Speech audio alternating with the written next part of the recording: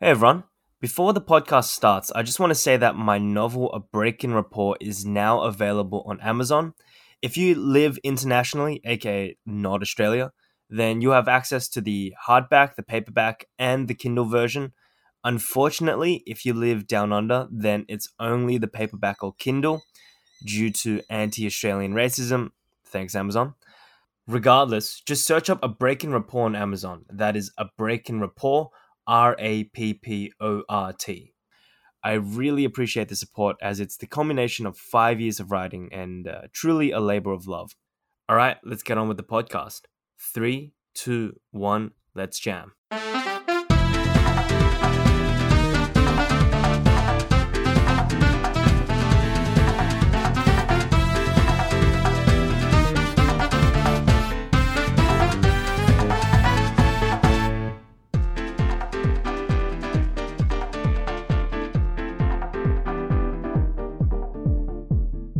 Flaws.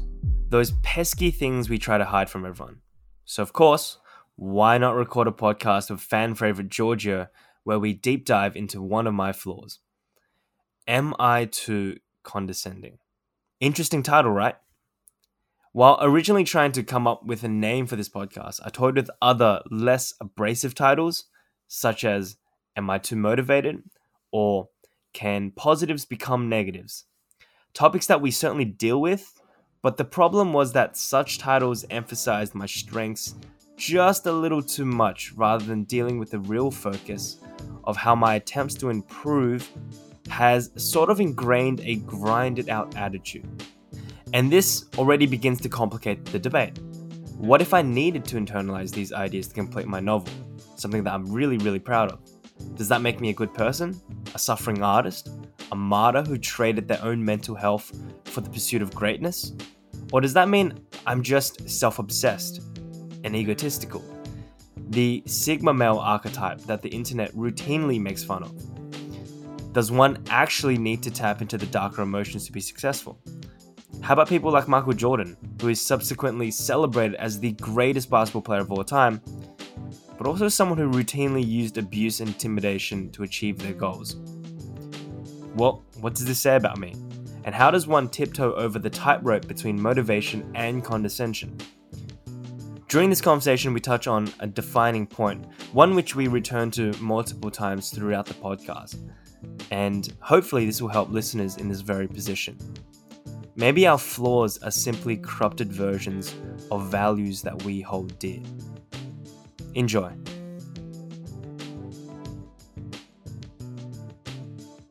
Just want to give you a heads up around the 17-18 minute mark.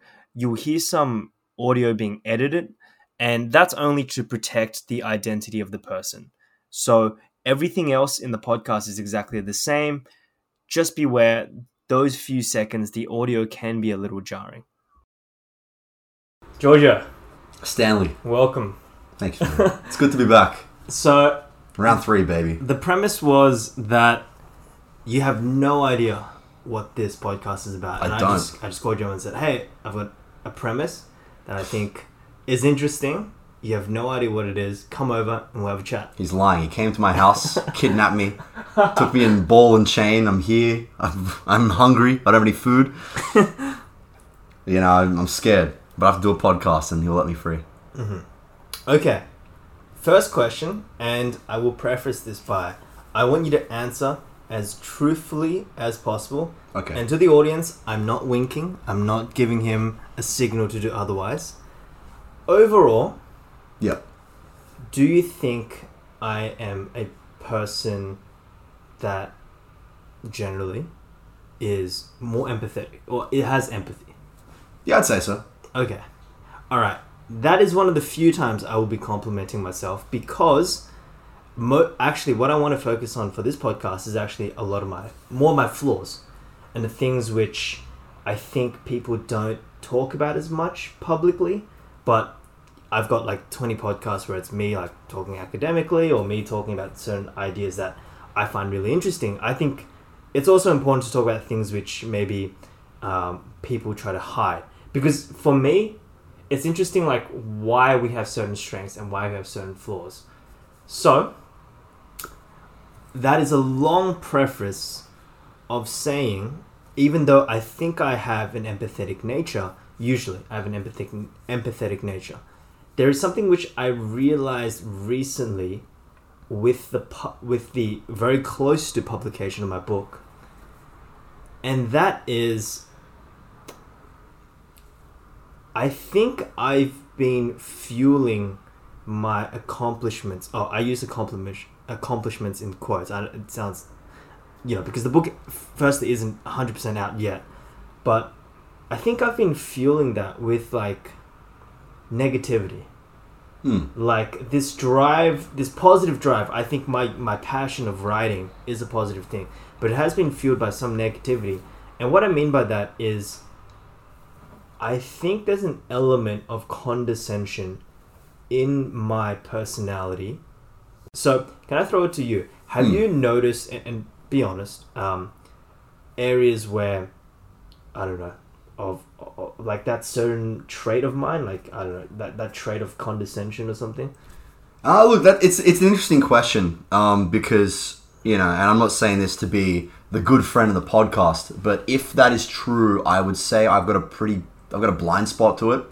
Because, I don't know, you and I have like a real like non-tense relationship. Yeah. You know what I mean? Like, it's really like, oh yeah, Stanley's like a cool guy that I like hanging out with. I think he's a mad dude. The thing is, because our personalities... So I haven't experienced it personally. Yeah. You know what I mean? But the thing is, because our personalities are...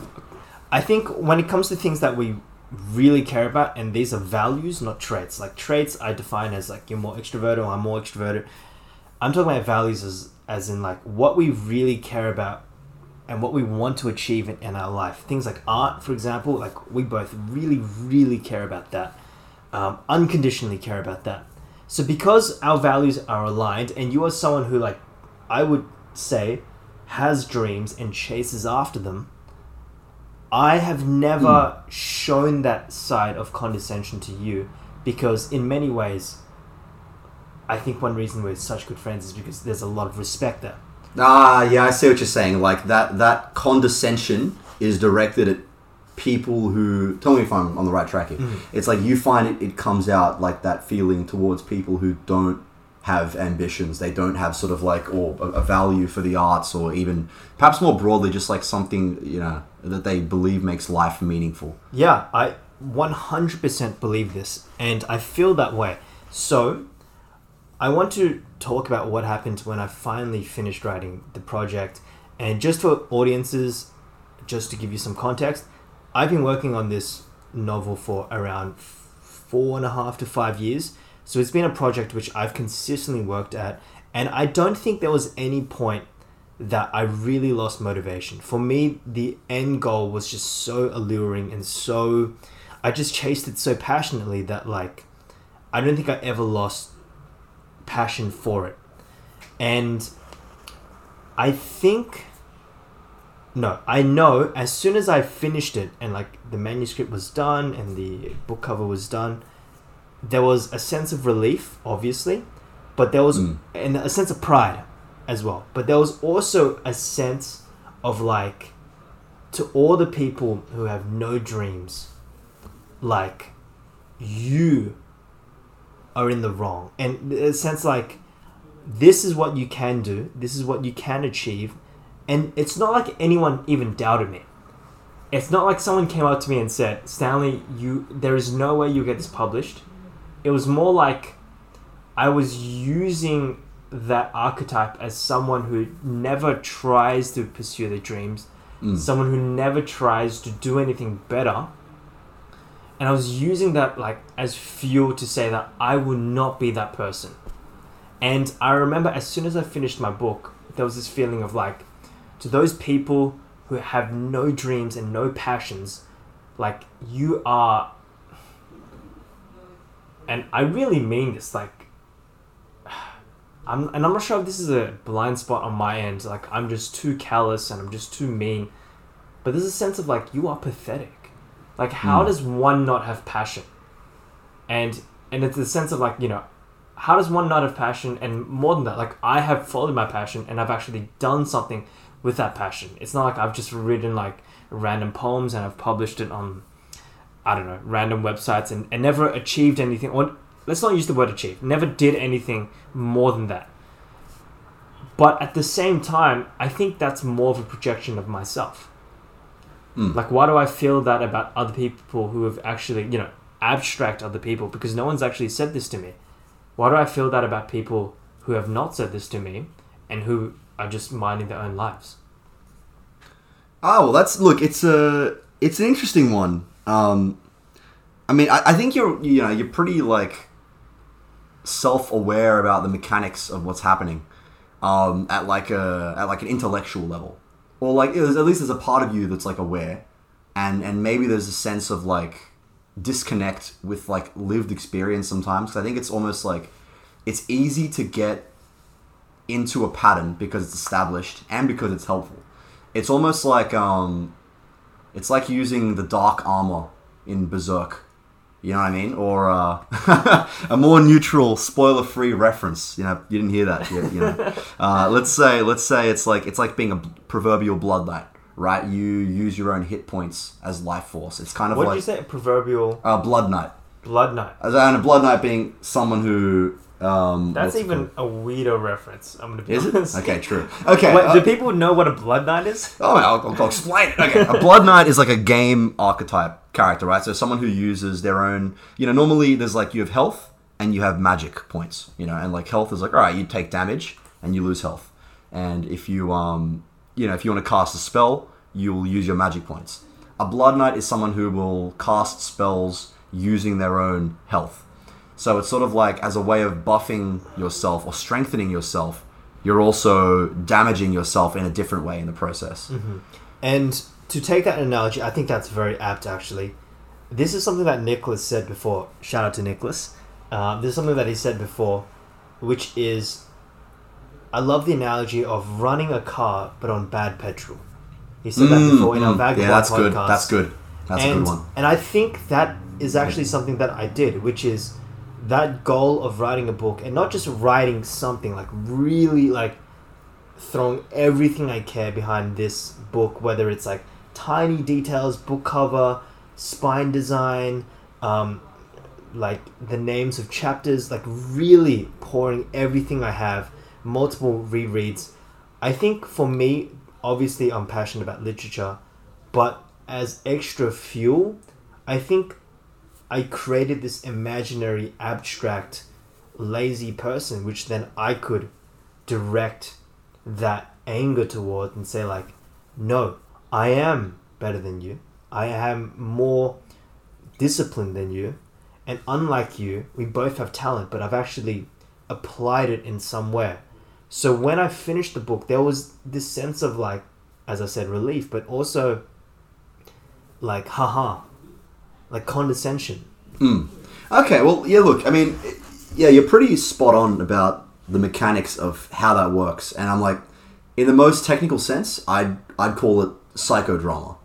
Like, quite literally, there's like a theatrical, dramatic thing happening within your psyche, right? And that's the story of, a story that sort of supports your values and supports your life path. So, like, you've sort of chosen, okay, I'm going to make my life meaningful. Well, maybe not even necessarily chosen. It's just, it's found its way to you. You found its way to it. But in, some weird sense, like, whatever it may be, this is what makes sense to you. And in doing so, you've found yourself, like, attracted to this road and going deeper and deeper down the path of the artist, of the person with ambition, with a goal to seek. And that has been reinforced with extra stuff, which is, I guess, sort of the proverbial, the wastage, the person who doesn't do that, the person who doesn't have, sort of like a purpose in their own life. A person who's living a life that comes across as meaningless. Mm-hmm. And so when I say it's a psychodrama, I mean, that's like the story, that's the theater happening in your mind. Mm-hmm. And when you find yourself condescending to people in the real world, it's not really about them. It's like they just happen to be somebody who fits the bill. You're if this is a psychodrama, well, you're both the director, you're the one casting all the actors, and these are simply appropriate actors to involve in your play. Absolutely. Absolutely. I think that's a really, really good point. And this is something, whether it's Buddhism or Taoism, a lot of these Eastern philosophies where the idea is to peer inside oneself, I recognize intellectually that this anger, this annoyance I have is a reflection of myself, which is why I'm interested in actually peering inside and looking where this anger comes from. It's more of a reflection of myself than it is a reflection of anyone else. Yeah. And there's this other quote that you said, which I love, and I think it's really fitting, which is, any negative trait is simply a corruption of a positive trait. Oh, yeah, man. Yeah, big believer in that. Big believer. Yeah. And I think, for example, if I can, be complimentary to myself, in a podcast where I'm just like ripping myself, I think... You get at least one, at least one nice thing, one or two nice things say about yourself. Yeah. I think I am very disciplined. Like, for me, there are goals that I pursue, and I do it quite frantically, and I do it... I maybe this is a little off topic, but hopefully this is, I don't know, this is psychodrama. This is me thinking to myself, but this is something that I feel. Yeah. When, at my funeral, if people could say one thing about me, I hope they say, more than he's a nice guy, which I hope they do say that, but more than that, I hope they say, like, he was reckless in his pursuit of things he loved. I just love the word reckless. Yeah, that's like just safety last, huh? Just safety last. Title drop. He just poured everything. Like, to me, like, I know I'm preaching to the choir. I'm just sitting here. There's no video, but I'm just nodding, man. I'm like, bro, yeah, yes, brother, yes, yeah, brother, yeah. I know I'm preaching to the choir, but to me, like, it's just so important. But the negative of that is, like, I think I've turned this positive trait of determination and willpower, and if we take an RPG example, when I've, like, put a lot of points into that skill tree, I think that the negative aspect of that, or the consequence of that, is I have people, I know people, some people, or I have this abstract concept of people who don't do anything and don't pursue their passions, and it is just unbelievable to me. Not only on an intellectual, is it unbelievable? I say this to you because, like, it elicits almost an emotional reaction. I'll give you an example. This is someone that you don't know. I'll actually mention someone you do know and someone that you don't know. Right now, I'm mentioning someone that you don't know. He is full of surprises for me today. I love it. This is great. All right. Okay, someone that you don't know. She once told me, like, she used to sing all the time. Yeah. And now she hates her job. She finds herself tired all the time, has no passion, doesn't like the place where she's at, and she can no longer sing, even though she has a passion. And then she told me about this situation, and I just said, and this might be cruel, and this is what I'm really trying to get to the bottom of this. Is this mindset cruel in the sense that I'm not giving enough space or enough empathy to people who find themselves to be distracted? And when she said she just couldn't sing, like, just do it. I don't care for your excuse. But is that cruel? Well, that's okay. This is where I have to flip the script on you, because that question is why you're in this dilemma to begin with. Like because there's duality. Because, as you started the podcast with, you are an empathetic guy, and I don't like the term empath. We've had many conversations. I think it's a very corny term, and I'm not going to use it. But you are an empathetic person, right? You're quite considerate. You're quite compassionate. But and that's probably why this is causing you grief, because, like, you're like, you like to be compassionate to people. You like to extend goodwill towards them. But there's a conflict of interest between that and the situation you're in here, where it's like you find yourself unable to be empathetic to a person. And then you're thinking, I should be more empathetic, and you're rationally able to realize it. But there's this dissonance between this sort of rational alignment with values and sort of like a personal subjective feeling tone. And look, I mean, I'm not judging you, and you shouldn't judge yourself, because that judgment of, like, okay, I'm not being as compassionate as I should be, is going to stop you from being able to align yourself with the compassion in the first place. I'm not saying, okay, just, freely, take free reign and hate away and say this person's an idiot, sink or swim, bitch. Pardon the French. You gotta go do your thing. It's up to you. But, I think at the fundamental level, you got to take a step back and realize, okay, art is something really important to you. Having a meaningful life is something that's very important to you. And I'm saying because I relate, man. I love the arts. Life is totally meaningful. And things that make life meaningful, they're meaningful. Therefore, they're great. And it's like you can almost make a cult around that concept of the meaningful life. In a sense, you shouldn't worry too much about seeing the failure in your own virtue, or at least, if you do, recognize it, but you don't want to neurotically obsess about it, because that's sort of the meaning of the paradox. Because at like a level of being, and this is something I've kind of learned from, we talked about Vipassana on the podcast before, so I'll, wait. No, we haven't. No, we haven't. We haven't. Sorry, that was a different podcast. Sorry, guys. Sorry. Pardon the lies. Okay. Look, okay. I'm not going to go on a big tangent with that. I'm just going to say, look, regardless, I learned this at a Vipassana course. If you know what that is, Google it. Vipassana is basically you isolate yourself from society for a few days and you do nothing but meditate.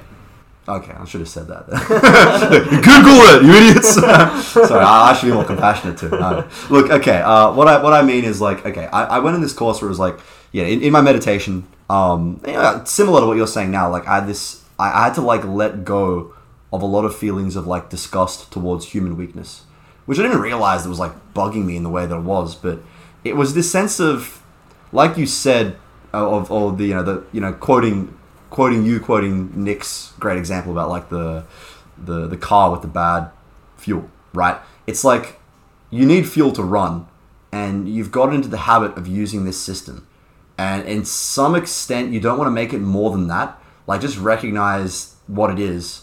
But if you beat yourself up about it, I don't think it's actually productive to getting out of that system. Can I just interrupt you for a sec? I also want to point out that I think using that system of obviously there was my passion for writing, which was fueling me, but more than that, this boogeyman, this abstract person, or the lazy person who never does anything with their talent, and I'm different to them, I think it was actually effective. Yeah, 100%. That's 100%. That's the irony. That shit works, man. Like, it actually works. For sure, it's like negative motivation, where you go like, if you don't do this, if you don't get up every day and do 1,000 push-ups, you're a failure. Like, some people that like, they can't take that, and hey, fair enough, no judgment, I guess. But I think some other times it like really works. For me, when it came to like learning language, and I'm not sure if this is good for my mental health. I'm just gonna say this is what I did. I sat myself down and I said, if you do not learn Chinese, you are a failure. That's honest to God what I said to myself. Is that really cruel? Probably. Did it help me learn much, like very quickly? Yes. So and the thing is, if I apply that to myself, that becomes my worldview, that also permeates how I see other people. And I'll give you one example of I'm going to bring someone that you do know. Yeah. I won't say the name, but I'm pretty sure you know who I'm talking about. The person who I think demonstrated no passion for life, and then I broke up. I know where you're going. Yeah. And then we the friendship ended. I remember one time we were in the car together, and I was questioning their life choices, and then they turned towards me and they said, "Stanley, I'm not like you. I don't have any passions in life to ground myself." And as soon as they said that, I knew 100% that the friendship was done. Like, I knew 100% the friendship was done. Because I could not respect anyone who actually felt that way. And I have to ask myself, like, is that cruel? Because that's a 6-year relationship that I just cut because I genuinely could not respect them anymore. Like, genuinely could. I couldn't find it in me to respect them.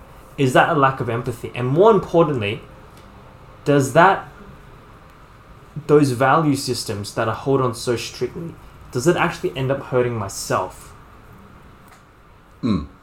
Okay, well, look, I mean,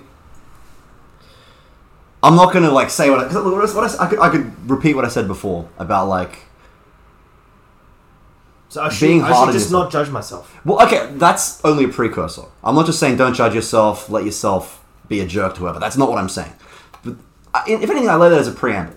And like, I mean, this is kind of, like you said, okay, it's a long-term friendship, but people do grow together and they grow apart. People go on different roads. People live different lives, man. Like, I think it's totally normal that people move in different directions.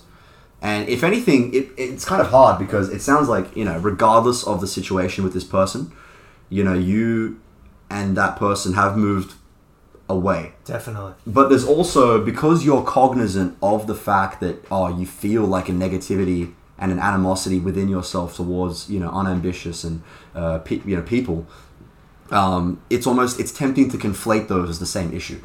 Like, here's the mind screw about this whole thing. You can simultaneously naturally have your friendship with the person kind of expire, but you can also, have this separate issue where you find yourself feeling negativity towards that person, or more, perhaps as we said earlier, like those traits within yourself, or traits you don't want to see within yourself. And in a sense, those are almost separate things which unify in the material world. They both result in, like, okay, you moving away from people. But even if you weren't necessarily, if you didn't have a neurotic kind of fixation on ambition, you would still naturally find yourself wanting to spend your time with certain people. And, even if you're like a person who's completely free of neurosis, hypothetical person, could be like, they wouldn't be as bothered by people's company, but they'd have like a natural tendency, just for whatever like their momentum in life is taking them towards, to spend their time and their energy with certain people. Because you have a finite amount of energy, you have a finite amount of time, and even if you are very friendly to a lot of people, you're naturally going to be closer to some than others. Maybe it wouldn't have resulted in like a split or like an outright, I can't be around you, if you weren't fixated on this. But at the same time, it wouldn't necessarily mean you'd spend the same amount of time as normal. Perhaps you just drift apart with less animosity, but just more like, I'm sorry, I just don't resonate with where you're at right now, no hard feelings. But even in the face of those hard feelings, and this is why I'm saying the don't judge thing, and as in don't judge yourself as sort of like a preamble, is because, so don't judge myself judging other people. Yeah, that's the tricky one, because you think, I'm judging others, and then judging's bad, but then you're judging yourself. You know what I mean? In some weird meta way. It's like, all right, if you want to dissolve that chain of judgment, you have to let go of judging yourself. Because, I mean, hey, fundamentally, you already know this. You already said this. In your own words, you said, well, you don't want to see yourself be weak, see yourself be a failure. So in the beginning, it's because you're judging yourself that you are judging others. So if you want to stop judging others, you have to stop judging yourself. But you know what? End of the day, that's not so simple. Like, it's not just me, coming up to you and saying, hey, bro, stop judging yourself. What are you doing that for? You're not going to, that's not going to just change you overnight. But yeah, because the thing is, like, doing anything, any sort of task that you pursue, if you actually throw your weight behind it, it's not easy to do. And you often need external stimulus. I'll give you one example. Now, this person's psychotic. Michael Jordan would make up stories that he heard from other people. Let's just say he was playing another team, he'd make up a story about the other player spreading lies about him, and then he would basically annoy himself and anger himself and go out there and destroy them. Now, is that effective if you want to be the best basketball player? Yes. Is it effective if you want to be a balanced human being? No. So that's the reason I bring this up, because it wasn't like on an intellectual level. I was like, okay, that person or this abstract person, I'm annoyed by them, I don't want to speak to them, they just they don't share my values. It was more than that, and it was a sense of like repulsion that came up out of nowhere after I finished my novel. Like this sense of like, see, I'm not like you. And also, the reason I bring this up is not because I want to become better friends with that person who, that friend, or ex-friend that you know. It's more like I want to improve as a better person, because that's another value I hold quite highly. I want to improve as a better person. And more than that, I want to be honest. If I have a flaw, I want to look at it straight in the eye. That's really cool, man. And, I don't want to sugarcoat it. And remember what you said on the Vagabond podcast. Vagabond's a manga, one of the best mangas. Highly recommend it. Check it out. Something that you said, which I just... Probably the quote of the podcast was, if you want to be more like Musashi, the main character, you have to hug... what's the name? Marahachi? Marahachi. There you gotta hug that shit out of him. You gotta embrace him. You gotta pull him in. You gotta and for bring his head in your chest. For anyone who doesn't know, Marahachi is a character who constantly fails and a lot of time uses deceptive means to try to achieve what he wants. And that really stuck to me, because I really see this as a reflection of myself. And here's the thing. I want to keep my passion. I want to keep my ambition. But at the same time, because I've been so focused on ambition, I have now this ingrained repulsion towards people who don't show that. But at the same time, I want to keep doing things I love. I want to keep writing. I want to keep traveling. I want to keep doing things. I want to keep pushing myself. But, so are you saying I should just accept it?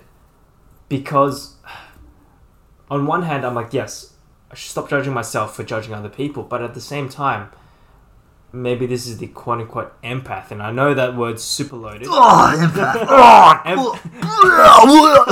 Empathetic. I should say empathetic. The empathetic side of me coming out. Yeah. Like, I don't...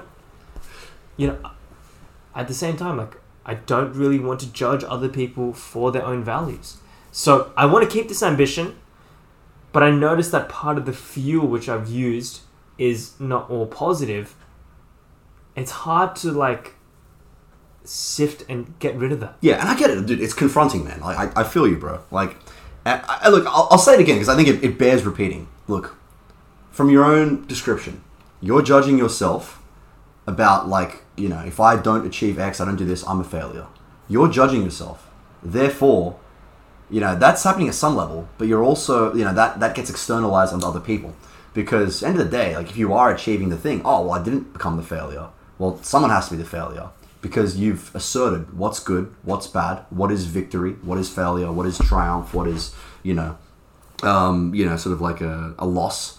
And I think that fundamentally, self-judging is the cause of this whole thing. But I don't know. I feel like what I'm saying, it's too abstract in that sense, because it doesn't really mean anything. If I say stop judging yourself, what does that physically mean? What does that literally translate to in life? And I would say, I think... Okay, wait, can I also ask? Sure, go for it. Is it worth...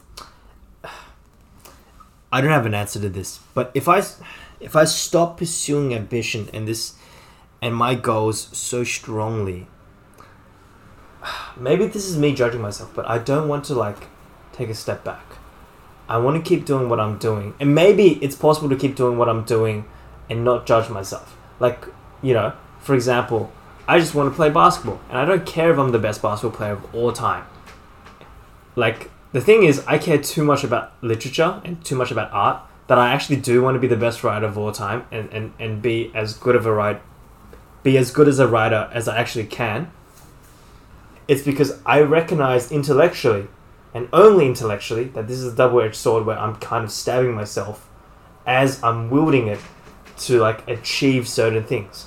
Look, I mean, okay, I'll throw in the mix that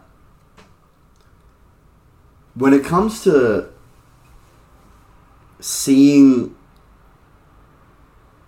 this ego take shape, because that's what this is, right? Yes. It's ego. And, I'm going to say ego in the most, clinical sense. It's not I'm not saying, because you think highly of yourself, whatever. Ego is simply, by definition, self-image. You have established a particular ego, a particular self-image of who you want to be or what you think is good to be. And in doing so, the ego, like everything else, wants to live. The body wants to live. or the stomach, particularly even smaller. The body wants to live, therefore the lungs want to breathe. The stomach wants to eat. You know, the muscles want to be used so they don't atrophy. Like, each individual component has its own will just by design. You know, people want to reproduce. Why do people have libidos and sex drives? Because we want to live. You know what I mean? In the same way, the ego wants to live by keeping itself alive. So it'll use everything in its method. It will use positive forces and say, these are the goal conditions. You achieve this, and you're going to be a good guy. Yep, keeping me alive. This is my ego. And at the same time, it'll use negative conditions. Like, okay, this person's bad. Be aware. This is a positive role model. This is a negative one. This is where your consciousness is taking you. You know, like, the ego wants to take a certain form. The form of, the person with ambition. The person who wants to get the most out of life. Who wants to, milk it for all it's worth and live 100%. Squeeze all the juices. Drink it like a lemon. Like, with that in mind, that's just the mechanics of what's going on. And that's not even just a you thing. That's like a people thing. Like, there's a person right now who's having the opposite dilemma. A person who's Do I know them? No, I don't know. I'm just making this person up. Oh, okay. This is a hypothetical person. There's a person out there who's really lazy, or maybe they're really anxious and they're really scared to start the big thing. And you know what? Maybe they feel kind of like, people like Stanley or anyone who has that sort of ambitious attitude, they take life too seriously, or they're so full on, they're just too much. There's like tall poppy syndrome. That's a term for the non-Australians in the audience. Tall poppy syndrome is essentially, the tall poppy, we want to see that one get cut down. Poppies are flower. They're flower. Yeah, I should add that. Yeah. So the shorter flowers, the tall poppy get cut down. Or the psychology of crabs in a bucket. If you see if there's crabs in a bucket, not even the ones at the top can get out, because the ones second from the top will actually pull them back in out of just spite, because they don't want to see anyone escape. If I can't escape, you can't escape. There's people out there who have the reverse situation of you now.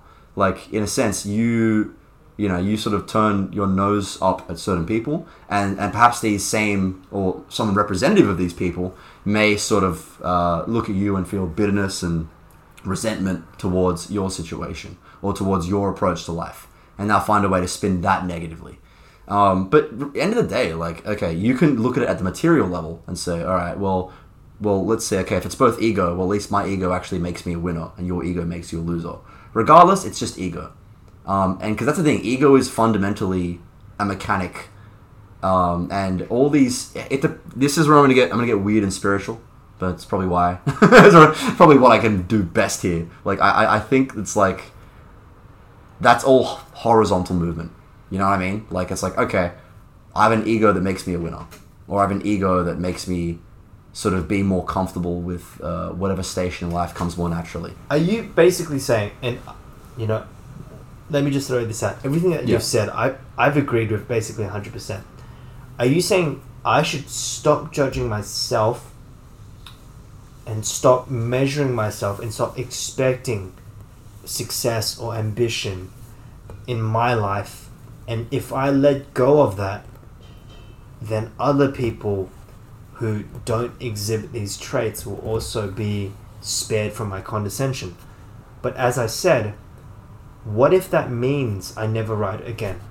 What if that means I never produce again? Okay. This is where it gets good, because fundamentally, I want to come back to the thing you said that I said, right? That all bad things are good things that have simply been corrupted, or they're coming out in sort of like a twisted form. One of, like, at the most fundamental level, when it comes to motivations towards desire, what inspires our behavior, the way we operate in the world, it's love.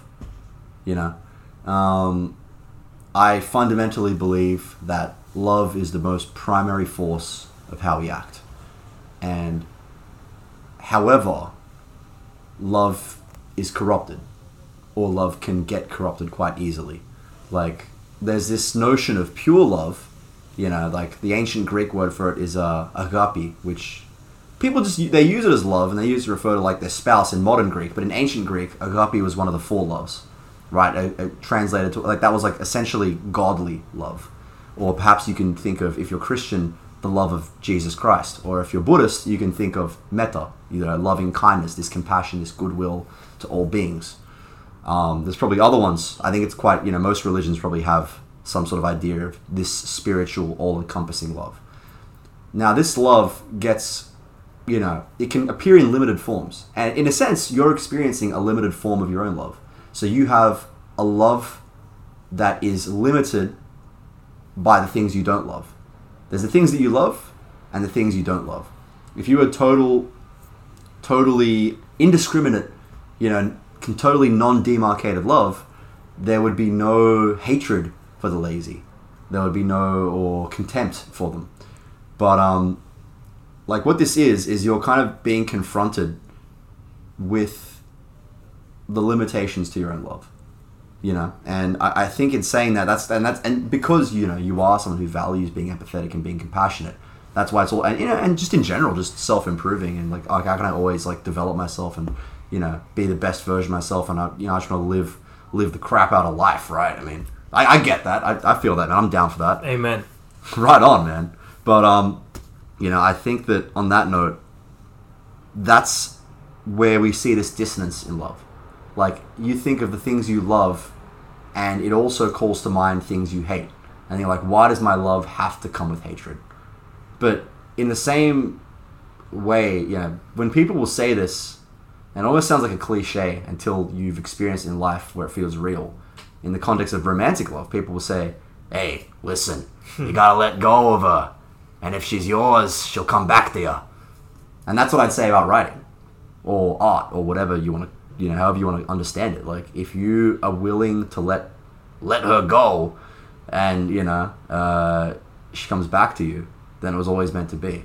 And chances are you'll find that it is, because right now, even now, you're seeing that apprehension. The question you asked, what if I let go of this judgment and then I lose my ability to write? That too, or that is this limitation to love that I'm talking about. That's the opposite of love. That's negativity. That's a corruption to this love. That's the good thing being twisted by by fear, by negativity, by whatever you want to call it. Just these sort of more sinister emotions that are corrupting your love, that are limiting your ability to love wholly. And I think in saying that, you got to keep in mind that if you're at a crossroads here, because in a sense you already know, it's okay, I know that I'm causing myself pain, and that's making me cause others pain.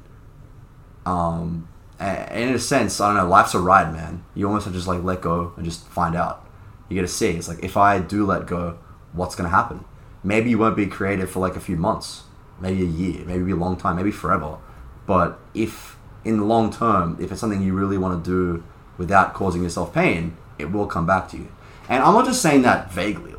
In my own experience, I've had a similar arc myself. I had similar to yourself, man. I've had long periods of very identifying with being an artist, being a musician, follow Pyramid Mission. That's my hip hop band on Instagram. At Pyramid Mission. At Pyramid Mission. Shameless self promo in the middle of a deep feels talk. But I get it. I get it from personal experience. But where I am right now, I'm at a phase where it's I've let go and it did come back to me. And even if it didn't come back to me, that would have been just as okay. But now I'm just where I was before. Same motivation, but less spite. Yeah, less just crap. Just upsetting my mind. You know what I mean? You can have the same level of drive as you have right now without the corruption. It's just that you can't conceptualize that. And so to a certain extent, if I may recall our skydiving podcast, you kind of just need to jump out of the plane, man, and see what happens. That's what I would advocate anyway. I mean, that's easier to say than it is to do, because obviously, I imagine hearing that, you're like, dude, what the hell? I don't want to jump out of a plane. I don't want to let go of this. This is good. Gives me meaning. That's why it's tricky. But I fundamentally believe that it's worth it, man. It's definitely worth it. You bring up a lot of points, and once again, I find myself agreeing with, I would say, all of the points. I would just say that I think my love of art is so extreme and so strong that even if I did let go of these toxins, this condescension, I really do think that I would return to it. And I'm not saying that just to just to feel good. I really do think this is a passion that I have in myself. And as you're saying it, this is something that I knew intellectually, and this is why I got you on the podcast, but I think it clicked emotionally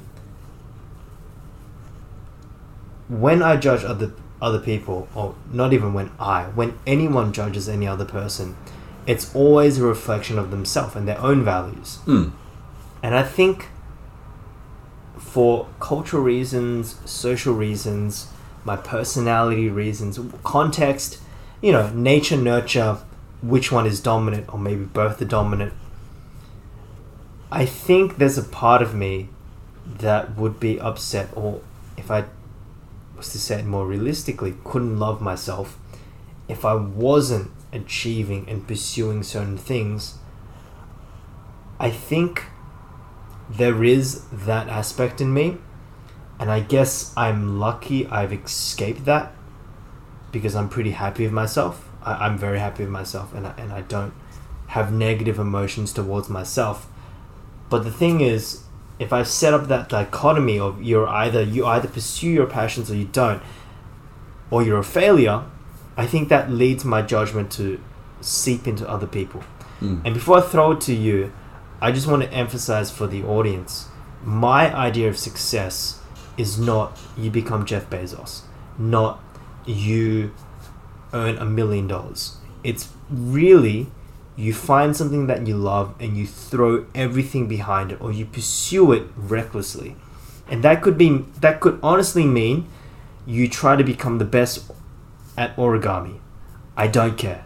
You become the best at doing squats. I don't care.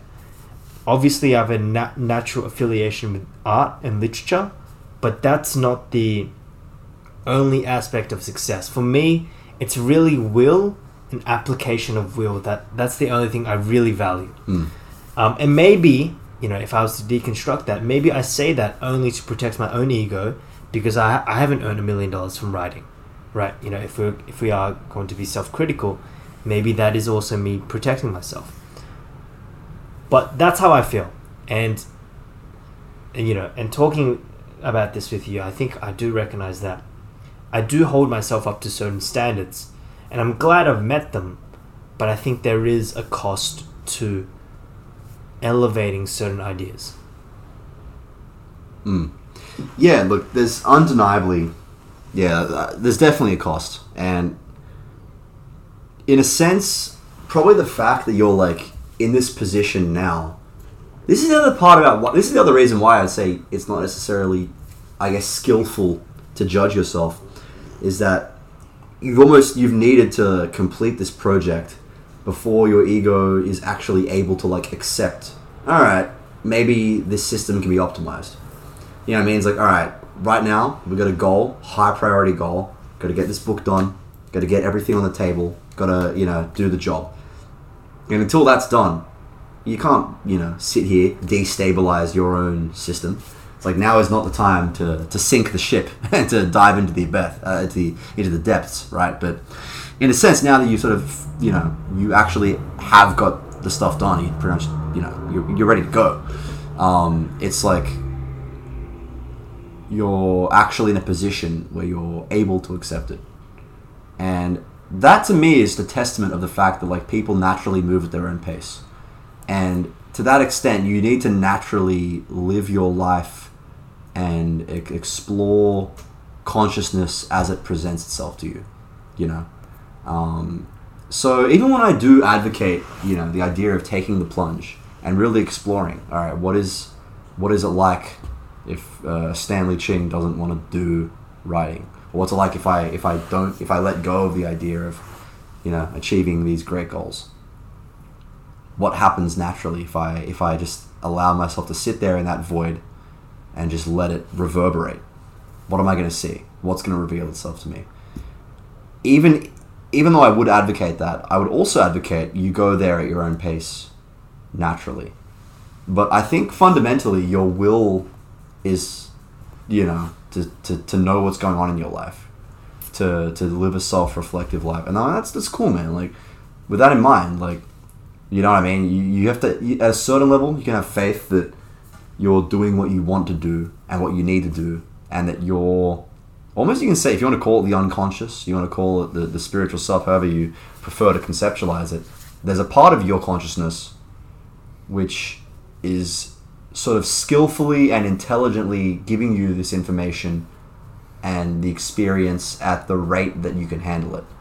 Kind of like going to the gym, right? Like, you know, it's not smart to go to the gym and let's say your max squat is 100 and then you just squat 200. You're going to die. You're going to go to Snap City. You know, you don't do that. Snap City. If your max squat's 100, you're like, oh, I'm going to squat 105, I'm going to squat 110, 115 maybe. You know what I mean? Like, you can... Hey, what was that? What's that name of that Korean...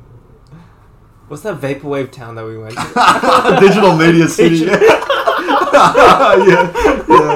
The most misleading advertising I've ever experienced in my life. Oh my god. Yeah, this whole place called Digital Media City, and we were convinced, man. We were like, dude, we just saw this place. We're in Korea, and we're like, this is gonna be like vaporwave, man. There are pink buildings, mist. There's gonna be bloody future funk playing in the background. It's gonna be hectic. It'll be city pop. We just get there, and it's like, literally, it's like, all right, a whole bunch of like bloody tech stores. It's like 9 p.m. at night with bloody 3 bottles of soju in. So this place sucks, man. Just go home to the hostel and just feel like crap. Oh my god. What were we talking about again? It was good point. I think it was the idea of forgiving myself. Oh yeah, like along those lines. Okay. Your experience naturally unraveling to you at the pace that it needs to. Mm-hmm. That's what I mean. Like, you have to have faith that you can only move at a certain pace. Like in the same way going to the gym, right? If your max squat's 100, you know, you're gonna squat 105 or 110. You're not gonna squat 300 and go to Snap City, right? So you don't want to do that. That's stupid. So in saying that, I think just naturally thinking, all right, how can I explore this part of my consciousness? You know, and you don't need to push yourself. You don't do anything hasty because you're not trying to rock the boat. But it's just like, all right, if you feel an inclination to do something, that is your consciousness just figuring itself out, and it's presenting itself to you. It's like, okay, now I've done the book. I don't need to write another book with the same mindset. You know, perhaps in the break between now and the next book, in order to sort of come to a new place, you need to explore what it's like to not define yourself by your literary prowess, or by achievement, even more broadly, or by your capabilities or whatever it may be. You know what I mean? Like, it's almost like it doesn't really matter what the thing is, but I think it's worthwhile to hold space for yourself to not be that guy, and just realize that, okay, deep within yourself there is a part of you that just wants to take it easy and wants to, I mean, it's not like it's not like you're mad at free spirit types, but in a sense you can lose your connection to these free spirit types because they get lumped in with the people that choose to be lazy in the face of what they really want to do. And yeah, that's a part of you as well, like, because it's all part of you, and all of this is just making your consciousness bigger and less walled off. And I think there's a quote that came to me that as you were speaking, which is, the greatest thing the devil ever did was actually convince us that he was not alive. And I think taking this idea, the contrast is, I've been able to weaponize this emotion to fuel me, to really fuel me to complete this task, even when it was grueling. But there was a price, and that's the devil trying to convince us that, you know, ambition is 100% great. And, you know, even as I say this, I really feel myself clinging to this word ambition and really holding words like laziness in spite. But I think ultimately, and thankfully, I've been able to recognize there is a tax. There is an emotional and physical tax on myself for living a certain way. And I think the goal is, and maybe this is the best case scenario. You know, if I fail, I shouldn't judge myself for failing. You know, because if I judge myself for failing, then I think I'm at square one. But I need to pursue my passions without such a double-edged sword, which, yes, it's really effective against other people, or it's really effective against the abstract, but it can also cut myself. And if I am more accepting and less judgmental of myself, and if I don't write a book which, you know, if I write a book which isn't, you know, on the level of Shakespeare or something like that, I don't know, I'm just throwing random names out there, I'm still happy with myself, and I still think that I have a purpose, or like I'm happy with myself.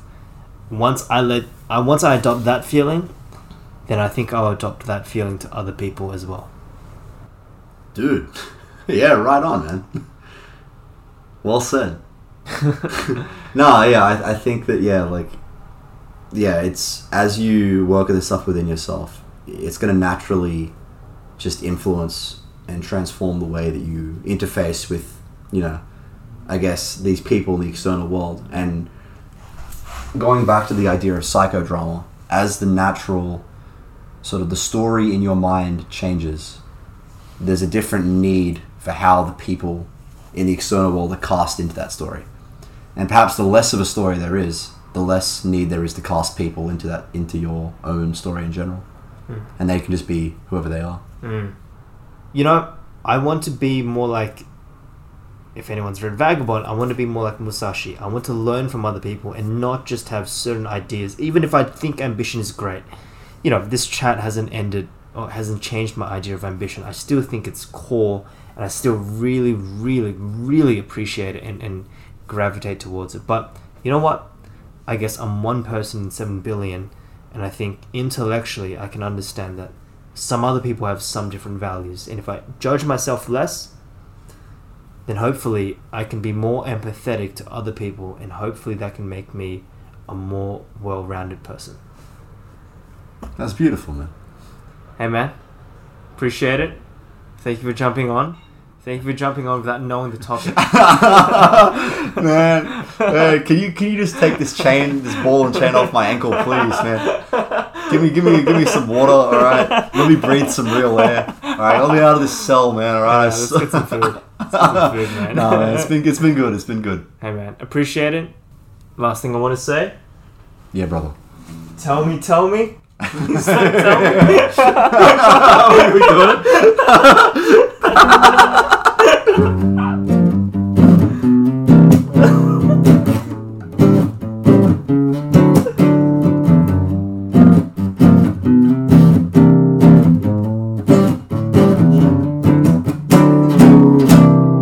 Hey, yo.